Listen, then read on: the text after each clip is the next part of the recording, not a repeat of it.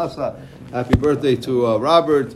Tonight, 4:25 to Tefillah. Tomorrow morning, 6:45. We need everybody's help. Bezot Hashem, Yiratzon, Zchut Divrei Torah. We're learning should be Zchut Am Yisrael, Gulat Yisrael, Shuat Yisrael, La'akamat Shechita Me'afara. This Shabbat, we're starting a new book. But today, I just realized when we said the Mizmor of the day, Edut B'Yosef Shemo. His name is Yosef, but he added the hey here.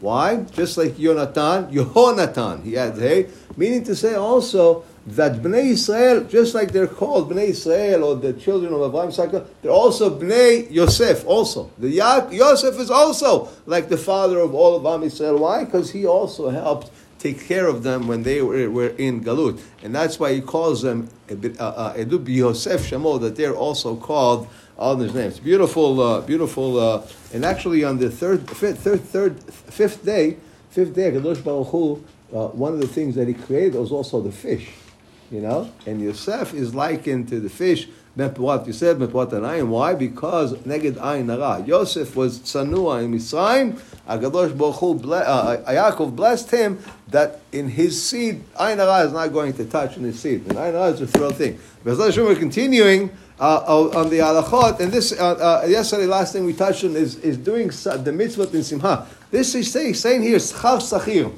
What is the mitzvah? There's a mitzvah to pay an employee at the end of the day. Unless, let's say, my pool man, I contract with him that I pay him once a month. That's a different story.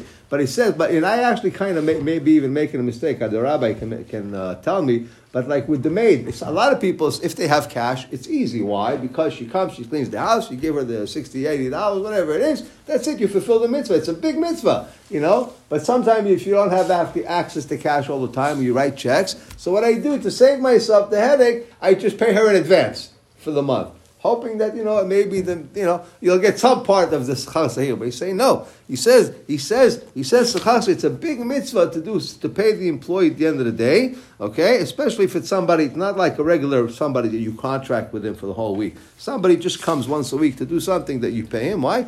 It's that he says here also. He brings that if you fulfill the mitzvah of Schar Sahir biyomo in the day, okay. On that Shabbat, they give you an additional in Neshama. In Shabbat, it gives you some kind of a special uplift because you fulfilled the mitzvah of Schar Sachir. So it's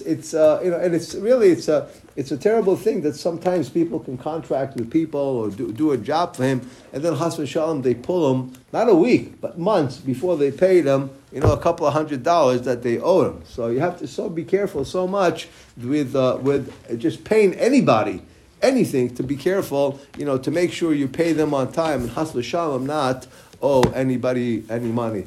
School mitzvot Rabbi Hanania ben Akash שאומר עשה הקדוש ברוך הוא כל ישראל לפיכך רבן תורה מסורה שמע אדוני חפץ למען זכוי ותורה ויאדיר.